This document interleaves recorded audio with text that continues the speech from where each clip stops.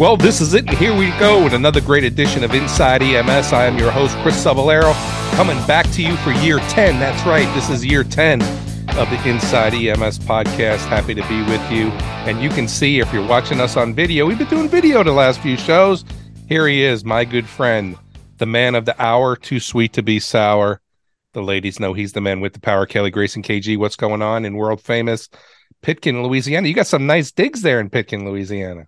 That's my Hobbit hole background because there's so much laundry piled on the futon in my office that it's embarrassing. So I have my Hobbit hole background. Well, very cool. We were hoping to get the beanbag chair with the Shinebuck, and we still haven't worked that thing Cheetos, out. Yeah. We need the Cheetos too. So now that we're live and doing video, man, you're gonna have to start to step up for the audience there a little bit. Yeah, I'm gonna have to do some house cleaning. It's just I've been so worn out and tired and stuff with and pressed for time. I have one area of the house that I don't clean regularly, and unfortunately that's my office, and that's where I stuff everything. Yeah. So if I have laundry that I don't want to fold and put away, or if I have a box from Amazon that I need to open and get out and break down the box, it all goes in the office. So it's become a bit cluttered. Yeah, well, one of the things that I do is I've used my second bedroom now. It's my daughter's room. She doesn't come very often, but I've used it. So I've got a sliver of the bedroom for my clean t-shirts of her bed, a sliver of the bed for my clean pants, sliver of the bed for my clean underwear and socks. So I don't put them away anymore. I just kind of file them. And then I just go in and exactly what I do. Now I do fold them over and make sure the t-shirts don't get and fold the pants over, but I just don't put them away, right? So I got a filing system on my daughter's bed of where my clothes go, and I think it works out well, man. So what can you do? But so today we continue on the literary tour of Stephen Kelly Grayson, and you are now being seen again in another book. But Not Broken, Hope and Healing, Book 2. And this really is talking about PTSD. I think that there's a lot of things, Kelly, that's been happening over the past few weeks where we've been dealing with, EMS people getting, indicted and, murder and all this stuff we're talking about. It brings us back to PTSD. It brings us back to resilience. It brings us back to, the premise of how do we take care of ourselves. And you wrote chapter 15, Gravestones. Yeah. You were nice enough to send me the book this morning. I read about 4 of the chapters. It's about 15 or so authors that kind of shared their own story. And yours is something that I read with great entertainment. I mean, you use your tongue prettier than we know the line from golly, Mr. That's Lamar. right. From if you haven't seen Blazing Saddles, but anyway, we won't go there. Because my mind is a raging torrent of rivulets of thought cascading into a waterfall of creative alternatives. I mean, you need to get out more. You're quoting too many movies, but anyway, I think it's interesting, and I think it's good really to talk about resilience. I do want to talk about the stories because I think we all have those stories to where we had a bad call and we really kind of question our medicine to say, did we do harm here? Yeah. But first off, tell us a little bit about this book. How'd you get involved with it? What does it mean? And share with the listeners. I belong to a little author community in Texas called the Northeast Texas Troublemakers or the North Texas Troublemakers. And it's kind of a artist colony. I'm the honorary Louisiana member, but it's kind of an artist colony of writers and that sort of thing. And we all kind of share similar interests. And this book is compiled by Cedar Sanderson, who is quite a talented illustrator. She did the cover of my Kindred novel. And it's a bit of a labor of love for her about PTSD. She's a sufferer. Other loved ones are sufferers. And she put out a call for authors for this anthology. This is the second book in the series of Messages of Hope and Healing.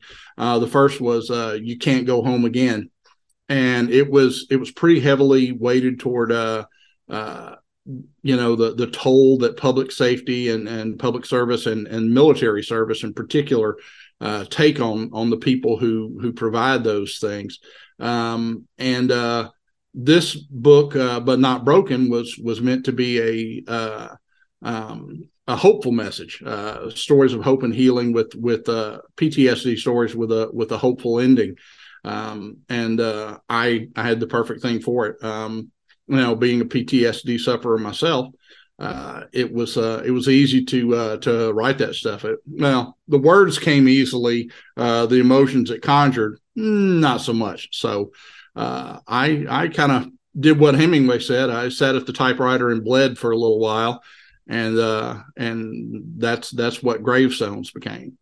And bled is what you did. I mean, when you talk about this story, and I do want to get into the story a little bit, because I think we all have these stories to where we question again, did we do harm to our patients? But when we start to think about this, one of the things that I gathered as I read the other people's stories and then eventually got to your story was, do we have to start to think about journaling these things? Do we have to start to think about writing these things? Even if we're not going to publish them, Kelly, I mean, we keep these things buried inside of us like they're, like they're war wounds, right? Which they are. Pardon me. But now as I was reading this, I was almost feeling a little bit of relief for myself to say, you know what?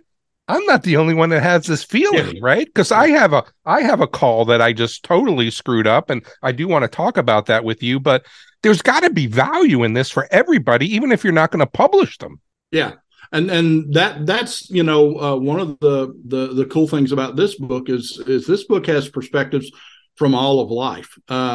It's not just military and public service and public safety people and EMS people. All of us can suffer from PTSD. As the saying goes, it's not what's wrong with you, it's what's happened to you. And everybody has obstacles and whatnot in their life and traumatic experiences that kind of shape who you are. And if you let them, they will shape who you are. But they will certainly mold your coping mechanisms and sometimes into harmful coping mechanisms. I know that my PTSD did not come from EMS. It came from growing up in my house. We were, it wasn't abusive per se, but there was a whole lot of fighting in my childhood and that sort of thing. And it wasn't until I started speaking to a professional counselor that I realized what triggers my PTSD, and it's being in a conflict where I see no resolution from it. And if I'm in a fight and I can't extricate myself from it, my reaction is to go nuclear. And my instinct has always been win the fight on the first blow.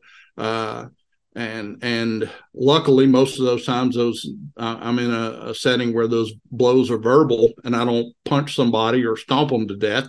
But it's that's not a healthy way to live, and that's not a healthy way to live with a girlfriend or fiance or wife or loved one in any way, where you can't have healthy conflict because you fear conflict so much, and that's what it is for me. And I'd like to. You probably read Kat Hell's story, and Kat is quite an accomplished woman. She is. I mean, this woman kicks so much ass they import cheap foreign ass to meet the demand. And she's an accomplished hunter and writer and wrote a book called Handgun Hunting. But she suffered from through an abusive relationship, and that kind of molded her. Coping mechanisms into and set her down a path that just where that cycle repeated itself, and she was able to break out. And I think that's the big message of this book is that it can be beaten. You can beat it back. You can develop healthier mechanisms. There is hope, and there's light at the end of the tunnel, and it's not the train coming. It's salvation. Well, I mean, sometimes it is the train. You just got to get out of the way, right? Yeah. But I think that one of the things that you got to remember, too, is this is where your emotional intelligence comes in. So no one can make you feel something you choose not to feel. And we've talked about that. And my ability, I can't handle what's happening around me, but what I can handle is how I react to it. But one of the things that I think we're taught, and one of the things that I think that you say in your growing up And I think we all have it a little bit, is we don't want to be bullied. We don't want to be pushed around. No. We want to be able to defend ourselves. But in the absence of that, that doesn't mean it's weakness, right? Yeah. It means that we have the ability to control our own emotions. But it was really because we fear those sort of things. Sometimes we see something as bullying or confrontation when it's really not, because we're always on that hair trigger. Yeah, that's a good point. But I want to talk a little bit about this chapter you did. Chapter 15 in the book, But Not Broken, Hope and Healing, book 2, is called Gravestones. And, you start off and you really kind of pull people really into this chapter. And I'm really kind of wondering, well, what the heck are you talking about? And you keep going and you keep going. And then, it really just kind of lays out. But you talk about a call where, you talk about your gravestones, and you're using this in the character of the gravestones are your calls that you're filling up in your cemetery of PTSD, which I thought was really kind of novel. And, you kind of take us down, that people are going to die and we're going to see things, but you take us down the story of a gentleman who you call Frankie Maryland. And, you kind of knew the guy. He was a great guy. Everybody kind of knew them in the town. And now he is in the process of a traumatic arrest. And you have to take care of this. And you have to take care of this gentleman, but nothing is going right. You're doing everything you're supposed to do, but it's not going the way that it's supposed to go.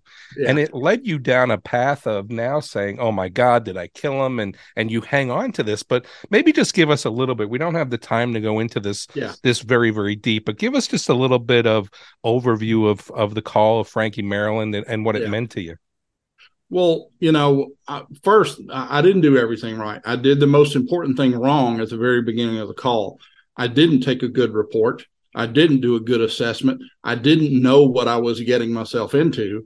And I should have either refused the transport or asked that someone else come along with me as an extra set of hands. But I was too young and cocky. I do want to add, though, this is, you say, your fourth call as a paramedic. Yeah, my fourth call as a paramedic. Yeah. But I was one of those, there's two types of paramedics. There's the ones that are scared of their own shadow and the ones that think they're Superman. And I thought I was Superman, still do to a certain extent, but I just wasn't prepared. And it's my firm belief that at least in EMS, the horrible things we see aren't really the things that cause the PTSD. They may be for some, but we are our own worst critics. And the things that really stick with us, the stones in our personal psychic graveyard, are the patients we think we failed because we blame ourselves for the outcome because of something we thought we could have did better. I call it the coulda, woulda, shouldas. The if onlys will kick your butt. And I played the with onlys game. And long story short, despite my efforts, or probably as a cascade of events that began with my lack of effort, Frankie died. And as I was walking out of the hospital, his aunt was standing in the ambulance bay smoking a cigarette. And as I walked past her and tried to sneak past her, really, she put her hand on my arm, and I froze like a deer in the headlights. And she turned me around and she pulled my head down to hers and hugged me and whispered in my ear. She said, "Thank you for everything that you did. I know you did your best to save him." Whew. Shame will never burn you so hot as when a family member tells you thanks for killing their loved one. And that shook me. That shook me to the core. I still can't talk about it today without getting emotional. I went back to the ambulance station, stripped off my bloody clothes in a pile on the floor, turned on the hot water in the shower, and just crawled in and cried myself to sleep. And I woke up the next morning wondering, do I really have what it takes to succeed in EMS and to be good at this job? And that was my epiphany. And what helped that blow to my confidence and my arrogance is what made me, in most extent, the paramedic I am, because I decided that day to be equal to my ego to enhance my skills and knowledge, where I could walk the walk. And I've made that my North Star ever since. And but the other thing I've discovered along the way is I used to have nightmares about Frankie Maryland. I had nightmares frequently about I wake up trying to suction that kid and him aspirating and drowning on his own blood, and me can't see the airway trying to tube him, and his heart rate and going ever lower. And I just wake up in cold sweats about that. But when I quit having those nightmares, when I started talking about it. Yeah. I stood up at an EMS conference and I broke down in tears in a keynote speech telling about this, and how I moved on and got past it. And I discovered along the way that talking about it made it go away. And I still, it upsets me, and I still blame myself to a certain extent, but it doesn't haunt me anymore. And that's the thing I discovered, is that you can learn to forgive yourself, and you can learn healthier coping mechanisms, and you can make friends with all those ghosts in your personal graveyard. And that's the way I look at it. With the help of some good people and a support system, I was able to make friends with the ghosts. And I think that I think that we all have those calls, and I want to say good on you, man, that you have the opportunity to share this and really kind of think about the fact now that you are really doing the things that you've got to do to make a difference in your life, to really kind of feel these and kind of teach the skills that will allow people to know that it's okay to talk about it. It's okay to get emotional and have to hold your hand up and say, give me a second, right? Just as you did. Yeah. Here's the powerful Kelly Grayson. Oh my God, ladies and gentlemen, he's human, right? And I think that we've got to remember that we make mistakes, we fail, we're going to feel. And I think that these are things that we're not taught how to do. When it comes to making a mistake, we're taught, oh my God, you can't make mistakes, right? Yeah. Oh my God, you can't. And, I have one of these calls as well. And I try to deal a little bit differently with the emotion of the call. And I used to say for years, I'm going to do the best that I can. I'm going to get them to the hospital. I'm going to be as compassionate as I can be. When I get to the hospital and close the doors, my job is over. I don't want to go and ask about them. I don't want to find out how they did. I don't want to, I'm done, right? How'd that work out for you? It worked for me. No, it worked for me, right? Yeah. Because I did everything that I could, and then I had to disassociate myself. But I have those calls that I've been able to hang on to that have woke me up in the middle of the night. Yeah. One was a 16-year-old girl. You walk in the house and you go up the stairs, and then there's a walkway that goes into the bedrooms. And I walked in with a 16-year-old girl swinging from that balcony, and I still see her every now and again in her feet and her dress swinging back and forth because her 30-year-old boyfriend or whatever it was broke up with her. And what a waste, right? But I had one of the calls it was a pediatric arrest one morning. It was the first call of the day. You got to love when you get the pediatric arrests in the first call, the first shot out of the box. And I had trouble intubating, regardless of how you prepare to intubate a pediatric patient, an infant. Yeah. It never prepares you for how small that airway is. Yeah. So it took me forever to get the tube. I finally got the tube. Then I finally got the IV.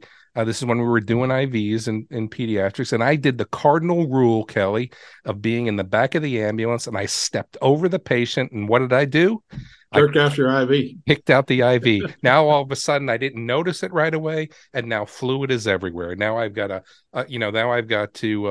defibrillate the patient, and I've got water everywhere. So then when I finally got that worked out, then I went back to the head, and I took over from my partner. We didn't have fire. So we're going, and now all of a sudden I'm bagging. I'm trying to wrap the tube with the tape. I never use the tube tamers. I always use the tape, cut the tape, blah, blah, blah, old school. Then all of a sudden I hit a bump, and boom, I drove that tube down into the freaking stomach. And then the next thing I did is I went to pull it out. What happened when I pulled it back? Pulled it all the way out. Hit a bump, and I pulled it all the way out, right? Well, the kid died, Yeah. And the kid was probably going to die regardless. We were working the code, but you know what? Me and my partner felt like crap the whole day. And, the last call of the day was a pediatric arrest as well. Oh, yeah. And we tried to make amends, but we hang on to these things. And I held on to this for months and months and months of my failure to be, I don't know, adequate enough, that I made these mistakes and did things that I knew I shouldn't have done. We know we shouldn't step over patients, right? We know we shouldn't jostle the tube when we're bouncing up and down. I should have told my partner to pull over so I could have managed. Yeah. But you've got to be able now to find ways, as you say, to make friends with these ghosts. But man, I do want to ask you this. So I know you could probably pontificate on what I was saying, but I do want to change it a little bit as we're getting up there in time. I want to ask you, because you've now done a few of these. You've done this, but not broken, Hope and Healing Book 2. You've done Perspectives Volume 1. You've done Perspectives Volume 2. And if you've not heard about Perspectives, this is a book on the paramedic, the ER nurse, and the officer, their view about the same call. But I do want you to get you to give some of your expertise in the writing of this to get your feelings out. Maybe people can talk about it, Kelly. You said when you started to talk about it, they went away. Maybe people can talk about it, but maybe they can journal, maybe they can write. What tips do you give them? Be honest and open. Be honest and open, and don't be your own critic. We are our own worst critics. And people, nothing makes me happier than say, Kelly, a lecture you gave or a story you wrote or something in your book inspired me to do this or do that, and to face my own demons, or I never thought I could write. The people that wrote Perspectives, I sent out a call to people that didn't think they had talent, and they discovered they did. I took a little structural editing that people, most EMS people are not natural storytellers unless they're saying, so there I was, first in on the busload of hemophiliac Jehovah's Witnesses that crashed into the glass factory. But they don't know how to structure a story. So their writing craft is not polished, but their heart is there. And if they can put their heart into it, which they did in spades, you've got a great story there. And catharsis is important. And writing about it, journaling about it, telling someone else about it is important. The part of the theme in my book in my story was, the opposition of your manhood versus your humanity. And, as a Stoic, do you let those things show? And my concept of what being a man was you don't let those things show when you suffer in silence. And that's not healthy. It may work for some people, but it was not healthy for me. And finding a place where I could coexist, where feeling something and being strong at the same time were not mutually incompatible. So finding that place really helped me a lot. And one of the things that helped me get to that place was talking about it, or alternative form, putting it down on paper. One of the most popular EMS blogs back in the day, which is Justin Shore's blog, The Happy Medic. And The Happy Medic came about as a suggestion from his counselor, a PTSD counselor. He had a bad call where he was, I believe, almost crushed in a structural collapse and off work for quite some time, and having to deal with the emotional and physical trauma of that, and the frustration of not being able to get back on the job. Right. His therapist said, "Why don't you journal?" So he started a blog, and it was a great blog. Through my interaction with Justin, we were able to start a great charity, the Kills to Kick Cancer. So great things can happen if you open yourself up and you're brave and you put yourself out there, because what you're going to find is that people are not going to look at you like you're weak. They're not going to go, "Oh man, you just don't need to be in this profession." What you're going to find is many thousands of people will reach out to you and say, "Been there, felt the same thing. I'm glad you had the guts to say it. And now that you have, I have the guts to say it." And I think that is probably one of the best healing mechanisms I can cultivate, is knowing that I'm not alone and that there is help and healing at the end. So, but hey, That's what I think. We'd like to hear what you think. We'd like you to buy the book, But Not Broken, Messages of Help and Healing, Volume 2. But for myself and co-host Chris Cebollero, we're urging you guys to take care of yourself, cultivate a good support system, and don't hurt yourself and put yourself as blame for things that go on. Thanks for tuning in to Inside EMS. We're going to catch you guys next week.